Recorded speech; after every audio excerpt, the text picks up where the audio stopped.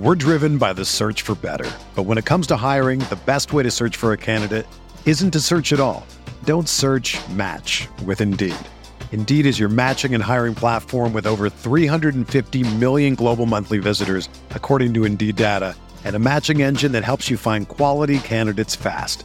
Ditch the busy work. Use Indeed for scheduling, screening, and messaging so you can connect with candidates faster. Leveraging over 140 million qualifications and preferences every day, Indeed's matching engine is constantly learning from your preferences, so the more you use Indeed, the better it gets.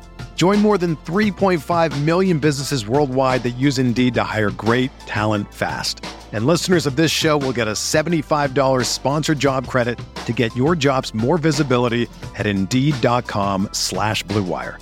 Just go to Indeed.com/Blue Wire right now and support our show by saying that you heard about Indeed on this podcast. That's Indeed.com/Blue Wire. Terms and conditions apply. Need to hire? You need Indeed. What's up, y'all? It's Drewski, and I've teamed up with Mountain Dew to produce a hilarious new basketball podcast called The Dew Zone with Drewski. Learn the backstories of your favorite ballers and celebrities like Jamal Murray. Did you have like a favorite team? Was it the Raptors at the time or no?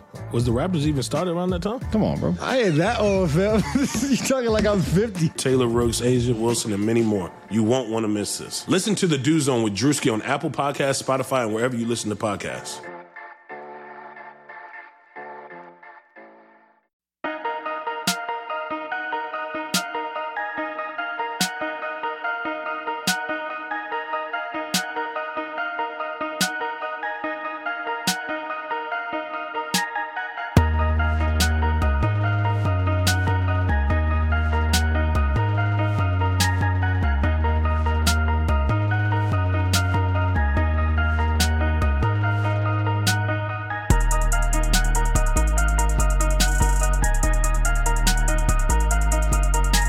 We're Light Years Podcast again. Andy Liu, Sam Esfandiari. 1-1 podcast, huh? These cats can't, or Katie can't win with these cats. I actually saw that. Get him some help. Oh, I did not see that coming. I did not see get KD help as a conversation topic coming. I'm very surprised. I'm surprised that I am surprised, actually, by that. I should have seen it coming. Like, people like that love KD, huh? You know, it's funny. So when you take a step back, 1-1 out of Houston is kind of what we all predict. Like, that would be a good way to go out of it, right? Like that's kind of what we expected. But it does feel like the national media and the general consensus, they don't truly understand this Warrior team and like what happens when they play poorly. It's been the same thing for 2 years. It's 4. Yeah, well, no, it's both. But I'm saying in the KD era, the way they play poorly is different than the way they played poorly before it, and it's always kind of the same. At some point they'll hit one of these where KD goes too much ISO and there's no rhythm in the offense, and then they just get blown out because they're lazy on defense too. But it's like we've seen it for 2 years now. They lose the exact same way. Sometimes it's the opponents have just done some good things. Sometimes it's just like when you have as much talent as the Warriors, it's like they slowly creak away from playing as a team until it like hits this point, right? Yeah, you know, they could add LeBron to the team and Anthony Davis to the team right now and take away no one, and I bet you they'll still find a way to lose by 30 on the road in a playoff game just because of the fact that you said this on the pod, right? They're just too cocky.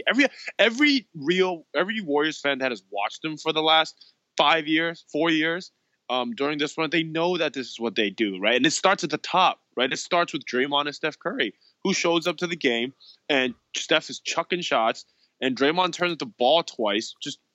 I don't even know what he was. Even KD was turning the ball over. And you're like, all right, well, either they screw around and win, right? Last year they won these games, or they just give up by the third quarter, which is what these guys did. That Hamptons 5-liner came in early fourth and got walloped, right? So it's the most obvious thing. You will know what's going to happen within the first 6 minutes.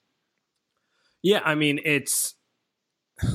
It's why Kerr is underrated as a coach, because 29 other coaches are dealing with schemes and the opponent, and Kerr is coaching against his own team because his team knows they have the most talent. They know they should win, and he's literally coaching against complacency.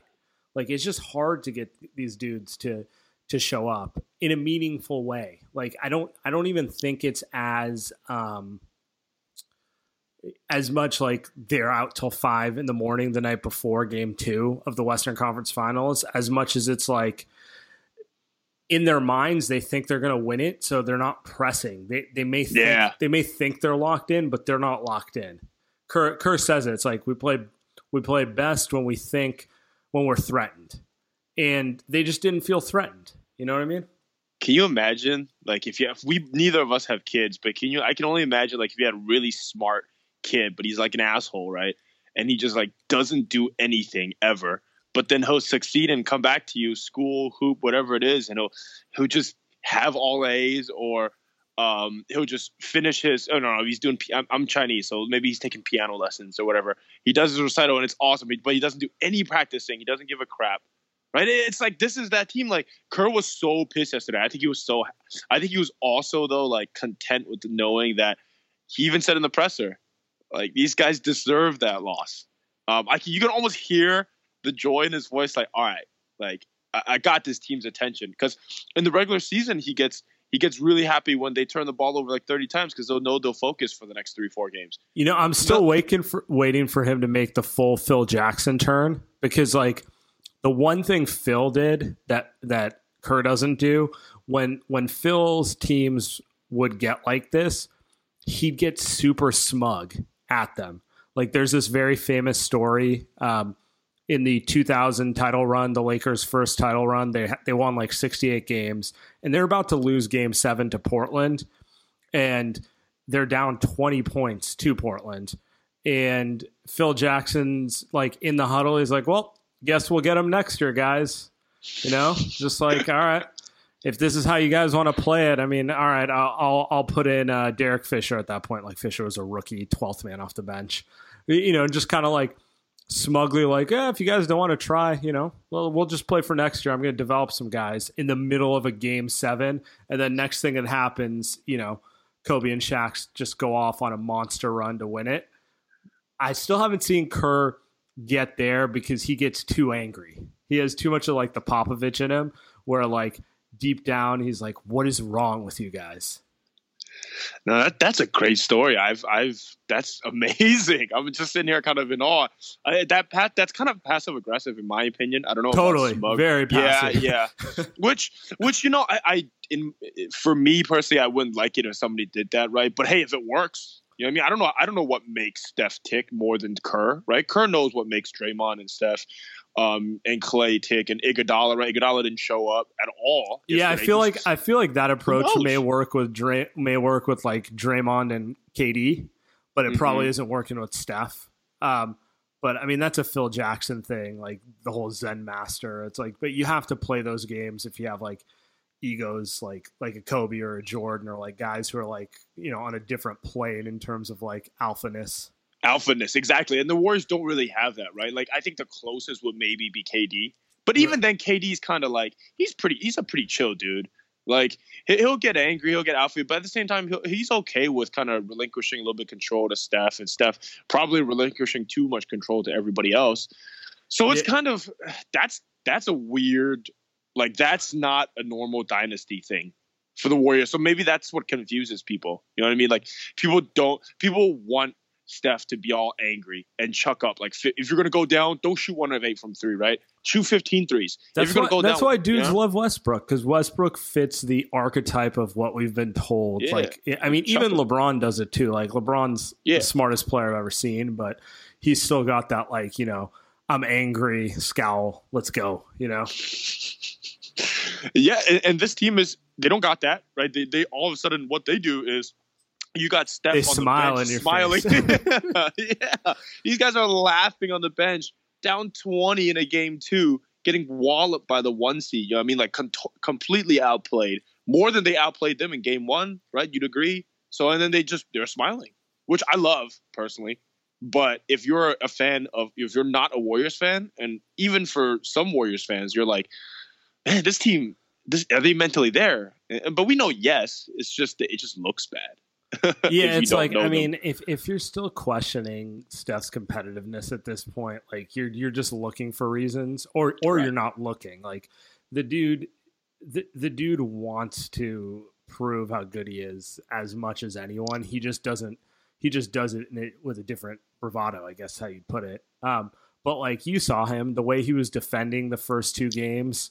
Like, yeah, he wants to, it bothers him that people think he's a certain type of player. And if anything, I would say his game 2 struggles were him. He finally broke a little bit mentally instead of like, okay, they're overplaying him on the 3.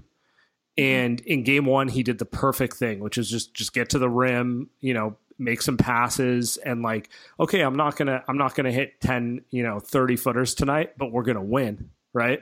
Game 2, he got frustrated and started fire. Like he was just annoyed he hadn't had one of those like 2 or 3 in a moment spells.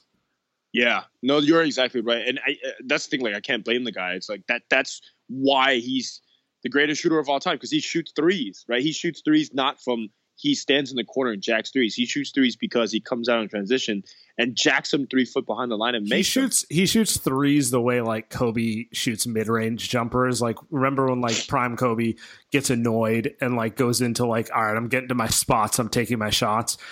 When Steph's annoyed, he does that just 10 feet farther out. Yeah, and it just didn't work, and he got more frustrated. That is the thing. And the thing is, the ego thing is it did affect him on defense, right? He tries so hard. It's if he would just, because he's getting blown by anyway yesterday. If he would stop trying to stop the initial dribble and just let him blow by, obviously you don't want to do that. And he's not someone that does. He does save the energy, right? Because they're getting by you anyway. But you don't want to do that. But the other part of it is he's just tired then. Like he's playing so hard, and now he's tired. I kind of disagree. I didn't think of his shooting as fatigue shots. I thought that. Well, no, I guess it was mental fatigue. It was more frustration to me than anything. It was like, I haven't hit one of these shots in 6 quarters. Like he was pressing instead of like he had the lane. He could have just kept taking the lane and getting layups or. Inevitably, when he collapsed the defense, get someone else a shot. You know what I mean? Like he was doing in game 1. Mm-hmm. I thought it was all about like, they were down. He hadn't been hitting his outside shot. He was pressing too hard and taking like off balance ones, but not confident off balance ones. Like ones like I just need to see one of these go through so I can hit one of my little flurries and we can come back. Yeah, that's actually the best way to put it. He chucked them, right? He wasn't like, I'm going to shoot this, I'm going to make it, I'm going to shimmy. It was like, all right, well, if I chuck this up and it goes in, now I'm going to get on a roll. And it never went in, right? It never went in until like the end of the third or wherever. It really was. It wasn't really. It was like, let's not. No, he would have needed to take another 12 of them. Exactly. So I mean so we can get into later. But it was at its core the same mentality of like, I'm frustrated and I've been mentally, I don't want to say mentally broken, but like I'm mentally frustrated that I'm gonna do stuff that I know after the game was not smart. Okay, why don't we just get into it? This is one of our topics because I thought of this last night, and if Marcus is listening, I'm pissed because he wrote about it. I said it on Harper's pod. I went on the post game with those guys, the San Antonio thing. We all think alike. Well, I wasn't gonna say Spurs. I was gonna say Memphis. It reminded me of Memphis. Okay. Oh, that's interesting. And that's why. And I was so mad when I read it this morning. I was like, God damn it, he wrote it. But it reminded me because you remember, you do it for sure, that Steph was pump faking at Ghost in that series and was clanking open shots. And then they went down 2-1. And then I was like, yo, hey, maybe Steph ain't gonna be Steph, right? Maybe this is not him. And then he came back in game 4 and game 5 and just destroyed Memphis, hit that like full court shot. Remember that? And when he hit that full court shot, it was over. It was over. So I think this is going to be like that in game 3, right? I think he'll start hitting those shots. And when the Warriors see Steph hit those shots, oh my God, it's a 20-point. It goes from a 5-point game to a 20-point game, right? So, but then how are we worried then? Are you worried maybe health, maybe, or is it just going to be he's going to get hot, it's over? I'm not worried about health. I'm worried about the fact that, Clay's at the Giants. Yeah, Clay's at the game. I was just going to say. What was I saying? I'm not worried about health as much as timing and rhythm. Like, it's going to sound like an excuse, but the reality is he missed 6 weeks into the playoffs. They kind of figured out a different way to play, but the different way to play isn't the best way to optimize them. It's the best way to deal with Steph being out. And I think they can recalibrate, but they don't have as many games. It's just, they have to do it on the fly, which is to say, if he was coming back with 10 games left in the season, no worries. Whether it takes 2 games or 8 games to get there, but they kind of have a time crunch, right? Like this can't take another 4 games to get there. They kind of need to get there in the next game and a half. So the concern is that on the positive side, they know how to play. So it's a matter of like just being focused enough to get there. So would you switch the offense up then? Because we'll talk about KD in about 2 seconds. Will you switch the offense up to kind of pivot it towards Steph? Or are you content just saying, hey, Steph, just do more cutting, protect the ball, manage the game. We'll get you your shots. We'll look for you a little more, but we're not going to change from what has got us this far this postseason. I mean, kind of a mixture. Here's the thing. They kind of need to run more of the offense through Draymond more than anything, because that's kind of the Houston's not guarding Draymond, and Draymond, he just isn't an off-ball threat, Steph and KD are off-ball threats. Like 80% of the reason they run so much action through Draymond, aside from the fact he's a great passer, is because they need to. I mean, he's just not a spot-up guy. It's not what he is, right? So you need him, whether he's the screener or whether he's the guy on ball, he kind of needs to be at the center of the ball action to get the whole thing working at its absolute best. Yeah, so that kind of works into what I'm thinking is this is the easiest fallback solution of all time, and you know what I'm going to say. They just need to run that pick and roll. And if you want it to be KD, that's fine. If you want it to be Draymond, who can set the screen and create off of that, and they want to double Steph, that's fine too, right? That's their plan, because their on-ball, their offense in the half court right now is disgusting, right? Last game was not good, and game 1 was okay at best. Their small ball gets smashed because off ball, Steph's not doing much, Clay's standing around, and then you just run a KD ISO, which doesn't help, right? So you want to manufacture ball movement, which is what the Rockets did in game 2. That's what they should be doing. Because don't let their small ball beat your small ball, which is what happened. And the thing with KD ISOs, because I see Warrior fans complaining that he's ISOing too much, it's a great counter to everything the Warriors do, and it's what makes them unbeatable. But they've kind of gotten to this flow where they keep going to it more and more instead of using it as a counter. You know what I mean? Like, they need to run the offense. If something's not there, then you start going to the KD ISO to kind of switch it up. Or, if they snuff out something, then you hit KD in the post and do some things that way instead of running that as the primary mode of offense. And KD in the I was just gonna say, and it's like, and it was a slow buildup. Like they started using it against the Pelicans, and then they just kept using it more and more. And the more they keep using it, the less guys start cutting off ball, because the more they're just kind of standing and watching. And then that's what leads to games like game 2. You remember before Steve Kerr was the coach, Greg Popovich, when they played the Spurs in 2014, 2013. 2013, when they lost in 6. Popovich's game plan was we will not let Steph and Clay beat us. We're going to put Tony Parker and Harrison Barnes and let Harry B drop 25 on 22 shots. Now, okay, Kevin Durant is not Harrison Barnes. He dropped 38 on 22 shots. But you can kind of see the plan there. It's let KD shoot all the mid-range jumpers and tough fadeaway shots. That's okay. We'll live with them because they're twos. We're not going to let Steph and Klay get hot in game 2, right? They tried that in game 1, but they let Klay open. So I think that's still the game plan, right, for Houston.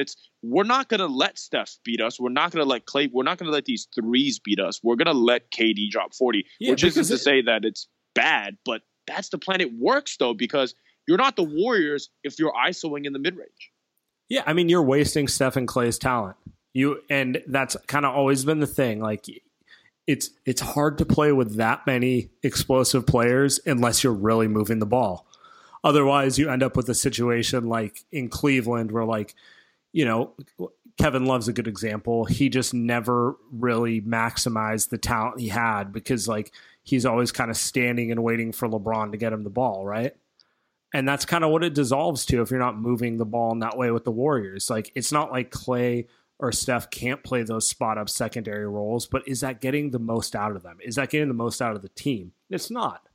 So, yeah. But, I mean, it's kind of funny. It's what the Houston did to the Warriors, essentially what the Warriors did to Houston the game before, where the Warriors were like, Harden, get your 40. We don't care, you know? You get 40. PJ Tucker's getting 0. Eric Gordon's getting like 6. You know, we'll take everyone else out of it by, you know, you put up your gaudy numbers.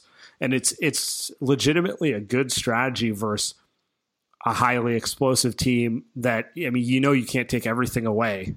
So you might as well just make it a one-man show. Yeah, well, hey, we're sounding a little bit worried. We're sounding a little bit worried. All right, so help me out here. So my argument in that we're not, nobody should be, is that Steph has figured this out. Right, he did it against Memphis. He did it against OKC.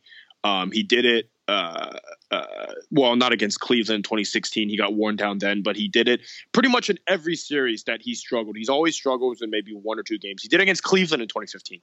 There's no doubt in my mind that he's going to do it in this series, mainly because he just looks a lot healthier. He looks good.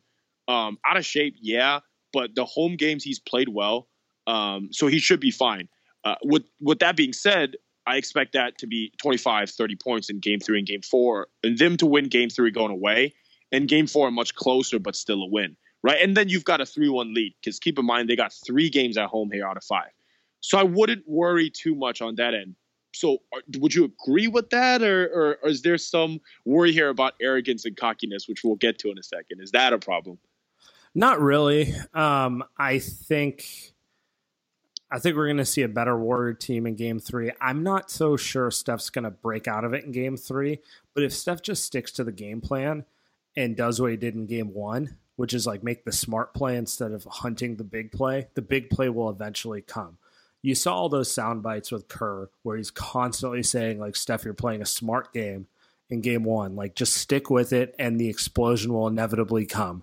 And that's really the mentality the Warriors probably have to take. Like, at some point, Steph's going to just start rolling from 3, but he can't go hunting it. You just got to kind of chill out, play the smart game, take all the layups in the world you want. Like, if they're going to give it to you, take 2 points over and over again, right? And then at some point, they're going to break down. It's funny because he's taking Capella to the hole and finishing, and I'm like, dude, 2016 Steph never does that. Like, he didn't trust himself taking Kevin Love to the rack, right? He could probably take him, but he didn't want to because he didn't know if he could do it. Yeah, he couldn't finish over Tristan Thompson. I know Tristan's a good defender, but come on now. And Steph's one of the best finishers in the league, and he's out here right hand, left hand, switch ball in midair finishing between and over guys. I'm like, dude, that's the Steph we're used to. That's like Kyrie level finishing, right? And he's doing it. So that's not the worry. Right, it's the worry is what identity do the Warriors show up with? Because if you're gonna keep doing this ISO thing, and playing off of that KD, you might. That's not, in my opinion. I think they still win. It just might go 7 if you're doing it that way, right? So for me, it's not a matter of, hey, Steph, kind of slow yourself down and figure it out. It's more, hey, Steph, figure it out right away.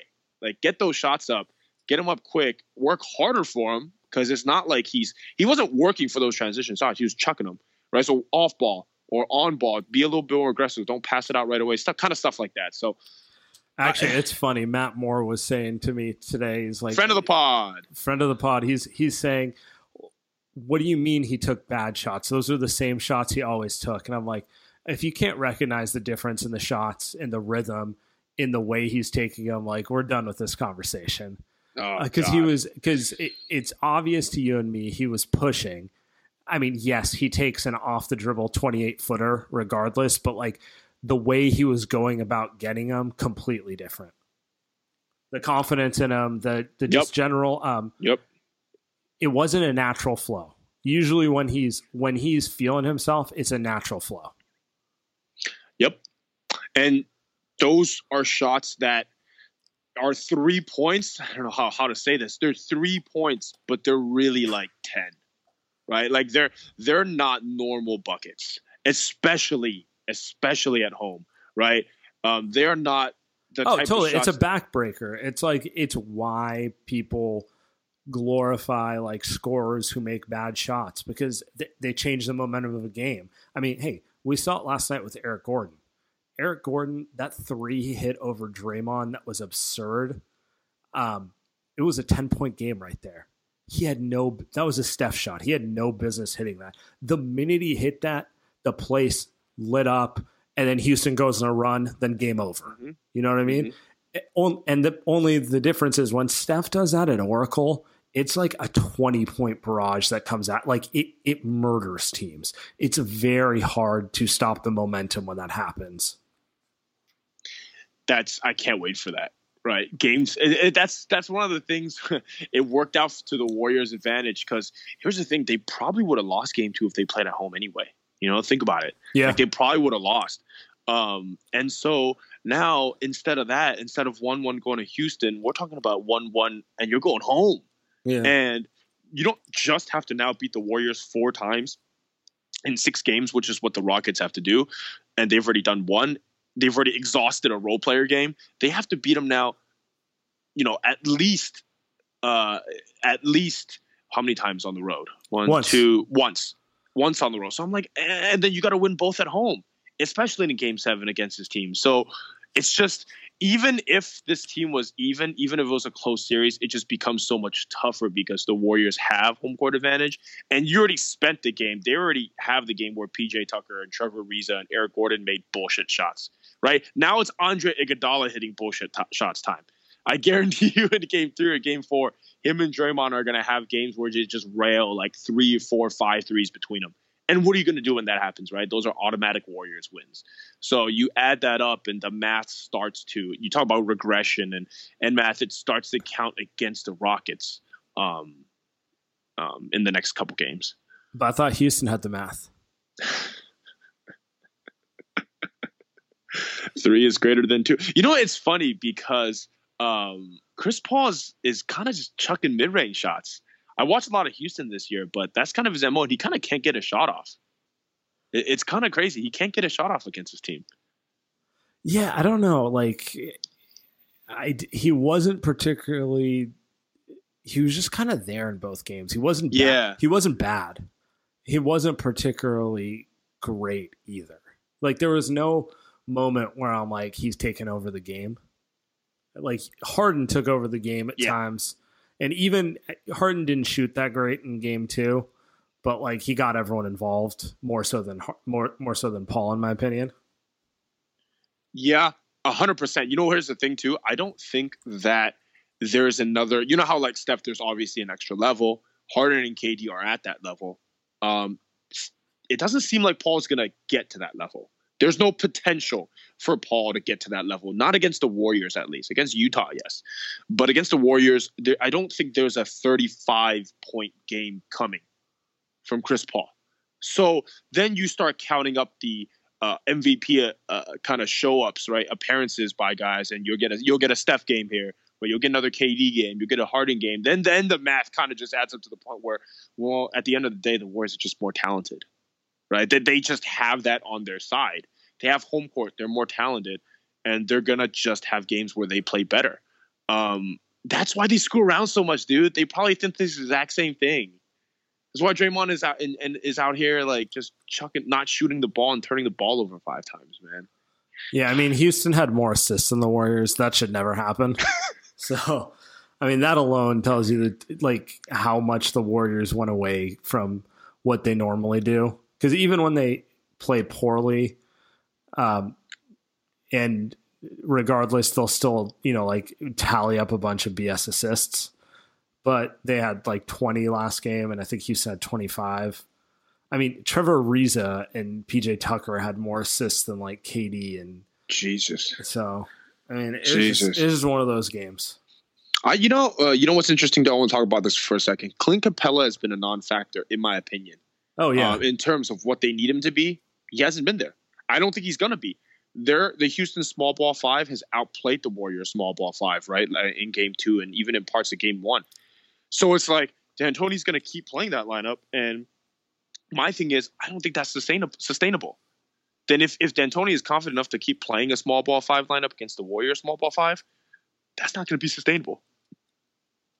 Yeah.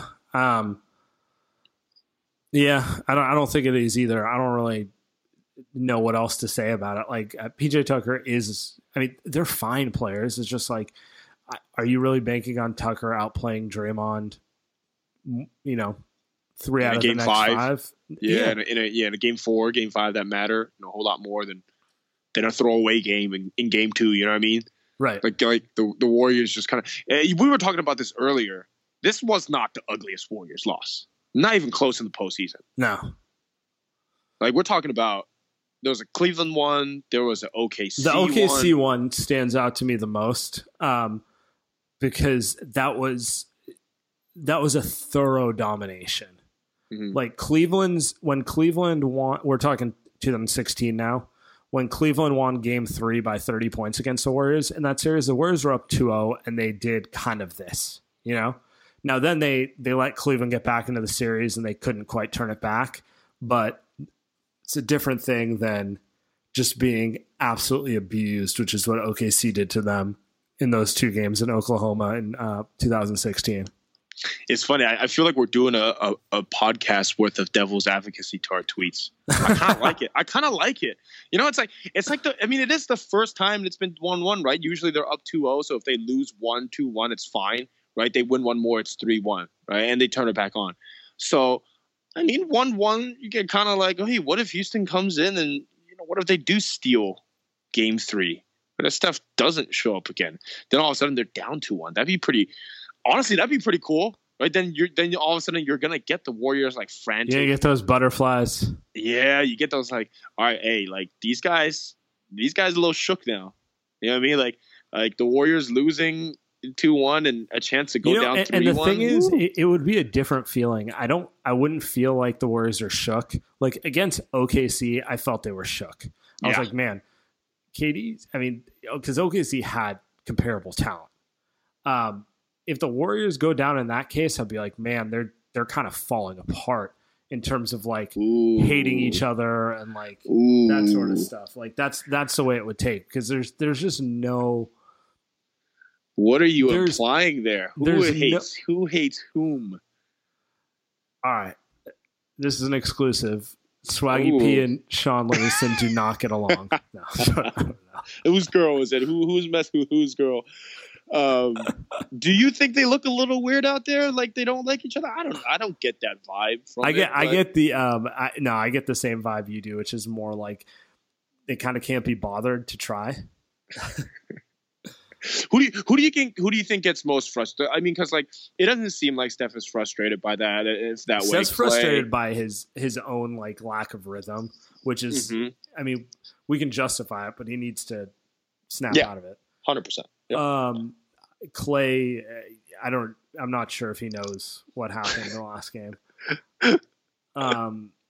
Probably KD, because he's kind of, I don't know, he's just kind of off on his own island. It feels like way too much of the time with this team, Shouts to KD though. Yeah, I can see that, and I think he has a point though. Like if that's how he feels, he has a point. Like he's the one that showed up yesterday. He turned the ball over a lot, but he didn't let that stop him from hooping, right? He was getting buckets. He was trying on defense. It was the rest of the team that didn't show up there. But isn't it kind of interesting? Because like it's kind of a summation of what I think are like the dumbest basketball takes of the last 5 years, where people are getting obsessed with individual statistical outputs, no matter how efficient they are, when they don't look at like the totality of like, is this guy actually doing stuff to make all his teammates better? And by making his teammates better, I mean like making them play at their best versus turning them into spot up shooters so they can get assists. You know what I'm saying? Like, so Russell Durant. Or, like Kevin. like Kevin. I mean, but there's truth to it. Like KD can be efficient on his own, getting 35 to 40 every night against anyone because he is that individually gifted. Like he just is. There's no defense to stop him from shooting 55% and getting 35 points. He's just going to do it. But is he doing everything to get everyone else involved? He can. He has a ton of games where he's setting screens to get guys easy buckets. Okay. He's throwing assists. And then there's games like this where he's just kind of out in an island proving how good he is, but then everyone else kind of you're getting 60% of Steph, you're getting 60% of Clay, you're getting 50% of Draymond, as opposed to when the ball's hopping around and you're getting them all at their best, and it's this like machine, which like there's just nothing you can do with. Oh, that's fair. I like that. And that's one of the things I think Steve Kerr is going to say to him, right? And the rest of the team. Like, he's not going to say, hey, yo, KD, yeah, 40, we lost anyway. Like, that's not what he's going to say. It's going to be more like, look at what happens when we pass, right? Look at the result of when people score. And like you said, like KD wants that to happen. I don't think he is consciously out there doing that. I think it's been one of those things where it's like gradually they've gone more isolation every game, the last like 5 to 6 games in a row, and it just kind of hit its breaking point, right? Like they kind of were playing crappier and crappier offense the last like 7 games in general. And it just kind of like, sometimes you need to kind of like hit the wall, fall on your head to be like, okay, let's go back to like what we know works. So like what do you think? Do you think they're starting Hampton's 5 or Kevon Looney? Zaza. I swear you said that last one too. I'm going to bring Zaza on every pod. I guess Looney, I really do think there's a chance Kerr throws a total curveball and goes like JaVale or Jordan Bell. Or Jordan Bell. I'm cool with that. They screwed up with Jordan Bell, by the way. I think he likes having Looney come off the bench. Wait, why do you say they screwed up with Jordan Bell? Did you read Monty Poole's piece? What's that? You saw Monty Poole's piece, right? I didn't. What happened? Okay, so Monty Poole had a piece midweek about basically Jordan Bell was getting too cocky and full of himself and lazy. Oh, right. There was a few anecdotes in there about how like he didn't show up to optional shoot-arounds and wasn't putting in the work that other guys were putting in. So basically, like, he supplanted Looney. He had a really good December, and he started feeling himself a little bit. Mm-hmm. And that's kind of while he fell back. So, like, I don't really blame. But now we're here. Now we're at this point where, like, this is not college basketball. Yeah, he makes more sense in this matchup and whoever else they play in the finals. Yeah. Right. He should be playing over West. Like, that's the thing. Like, I understand that. If I was a coach, I'd be pissed off too. But, like, listen, man, this is professional hoop, right? I get it. And I think Kevon Looney had those issues too, although he was a little bit injured. But dude's got talent, man. Like, develop the guy. Don't sit the guy down. And now you're getting the other end of the stick where you need someone off the bench to bring some energy, bring some athleticism. You need someone with his skill set. They do. And now what? Now they're not just going to throw, like, we joke, but they're not throwing Jordan Bell out there, dude. Like, that's not happening. That's something that could be disastrous, right? And they're not going to risk that. They rather just play David West, who, he's going to screw up, but at least they know how. This is not a David West series. David West had like a great year. He's actually, like, for most of the year, he was the best bench player, and he was legitimately good. But, like, who's he guarding on Houston? He's done for the series. Yeah, I mean, he can't guard guys who shoot threes. That's just not what he does. So Nene's done. He's done. So now we're talking about like off the bench. We got Looney, Livingston. I really do think they're going to go back to Bell though. Probably not as a starter, but I do think he's going to get a little run. They gotta maybe it's tough, man. I'm with you. I don't know how it's going to go because he's being kind of thrown to the wolves, but I think Kerr's going to try it. It might be like a 3-minute experiment that goes wrong, but he's going to definitely try it because he's not playing Zaza. Yeah. What was I going to say? I don't think they can go Looney. I don't think they can go back to Looney. I think this is who they are now, Hammers 5, and you can't admit like, we're getting outplayed by this small ball team, right? Think about that mental kind of excuse or giving up. Right? It's like, hey, we're getting outplayed in the first couple of minutes with our 5. Let's just not play them. Let's just save them. I don't think they can do that. Yeah, I guess you're right. If he makes the change, Looney's the most like he's not going to start Nick Young. Dear God, please no. And they're not going to start Sean Livingston. No. Yeah, they'll go with who they have. What other adjustments do you think that they can make?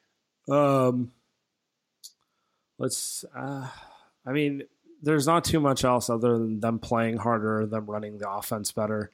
They are going to kind of have to shrink the rotation, like Livingston, Young, Looney, the Hamptons 5. That might be your 8-man. Maybe you get a minute in there for Quinn Cook and Jordan Bell, just if you need it. But what else are they going to do? David West isn't working.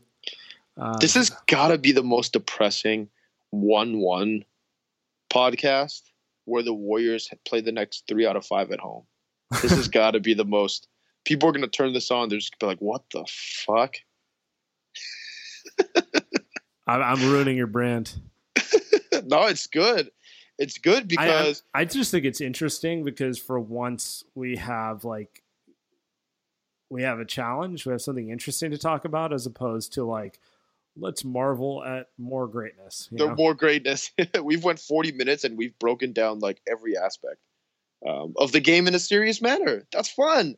That's like basketball you should be hoping for in May, right? Exactly.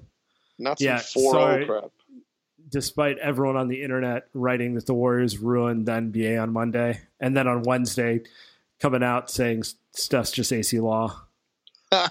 Yo, okay, hey, beautiful segue. So after the Warriors won Game 1, it was not a smattering, but an avalanche of people that existentially questioned the reason why basketball was basketball and why the Warriors are playing basketball, because they're so great that there's no point to any of this. That was the question that was posed Monday night, Tuesday night, and Wednesday until Game 2. And all of a sudden, when the Houston Rockets win one game at home because of 68 points from 3 role players, that all of a sudden we got a series. Explain the mental gymnastics. I believe it's referred to as being a hater. It's just so ignorant to argue that they ruined the NBA. Just look up the history of the NBA. It's always been defined by super teams, and it always the same thing happens. A team wins a couple in a row, and then their battle becomes a mental one to see how bad they want it. You can even look at LeBron's Miami team.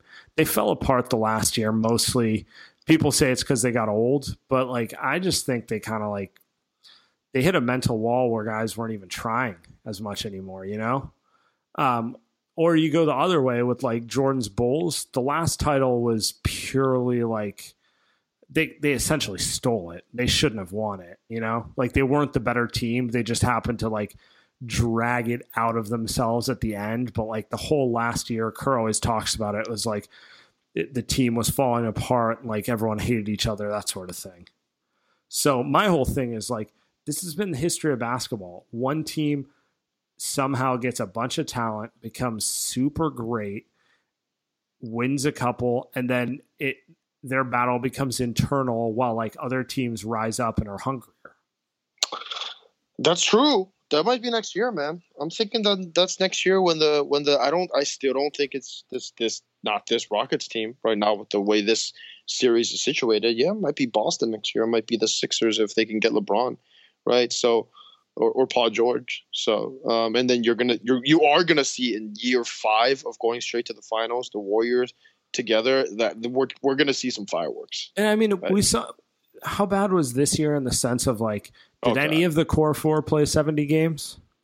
I think Clay hit 71, but like everyone sat 15 and then Steph sat 30, and it wasn't like rest either. It was injuries. You know what I mean?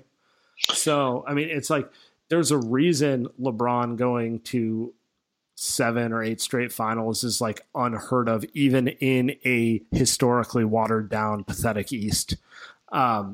Like it's just physically and mentally hard to do that over and over again. And so no matter how much talent the Warriors have, it's always going to be the same thing. Like it's hard to go this many years in a row.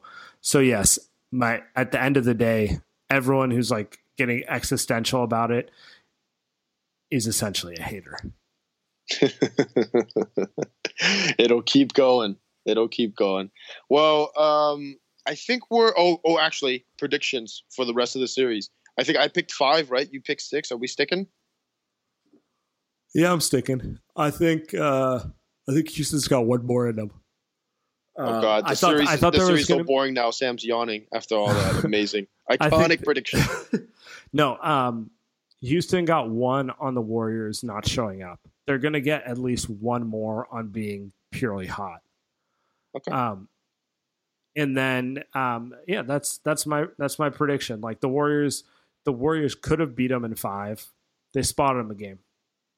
So walk me through it then. Game 3, Game 4, Game 5, Game 6. How's it go? I'm not.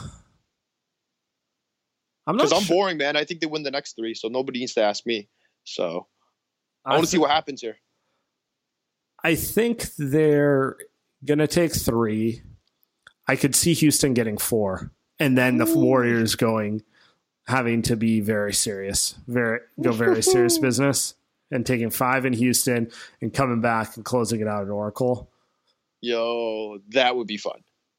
Would be fun. A game 5 because I don't think the Warriors have truly hit their bottom in terms of like they'll respond next game, but I could easily see them going a little complacent after that again, just because they haven't.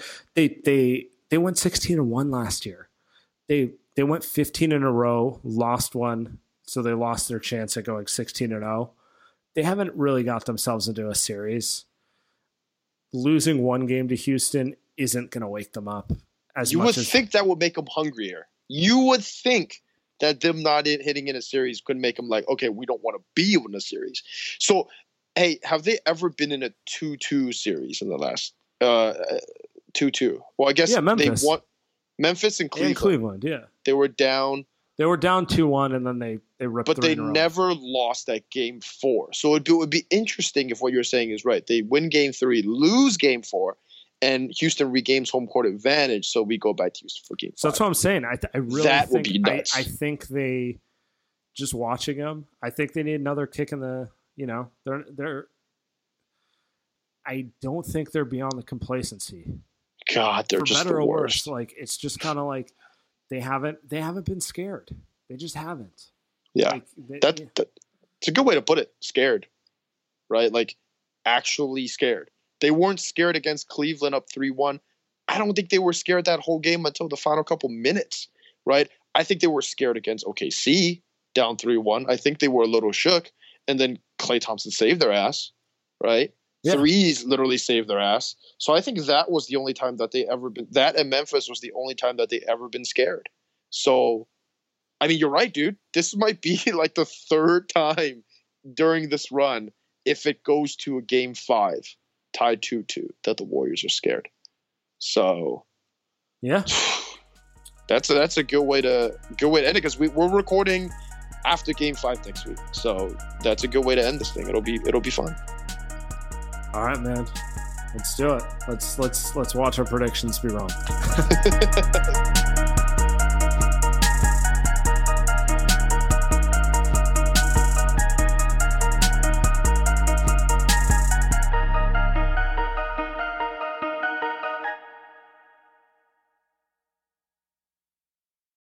The headlines remind us daily, the world is a dangerous place. The elites in charge say everything's fine, stop noticing. But you know better. And your gut knows that time is short to prepare for a world that is 4 missed meals away from chaos. My Patriot Supply has helped over 3 million families become more self-reliant and is the company Americans trust to prepare. Go to MyPatriotSupply.com and secure their best-selling 3-month emergency food kits. Each contain delicious breakfasts, lunches, and dinners, averaging over 2,000 calories per day.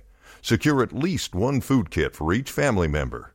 For a limited time, save $200, plus get free shipping on all their Ready Hour 3-month emergency food kits. You're not ready if it's not Ready Hour Foods. My Patriot Supply also has solar-powered generators, water filtration units, biomass stoves, heirloom seeds, and critical survival gear. Shop MyPatriotSupply.com today. MyPatriotSupply.com.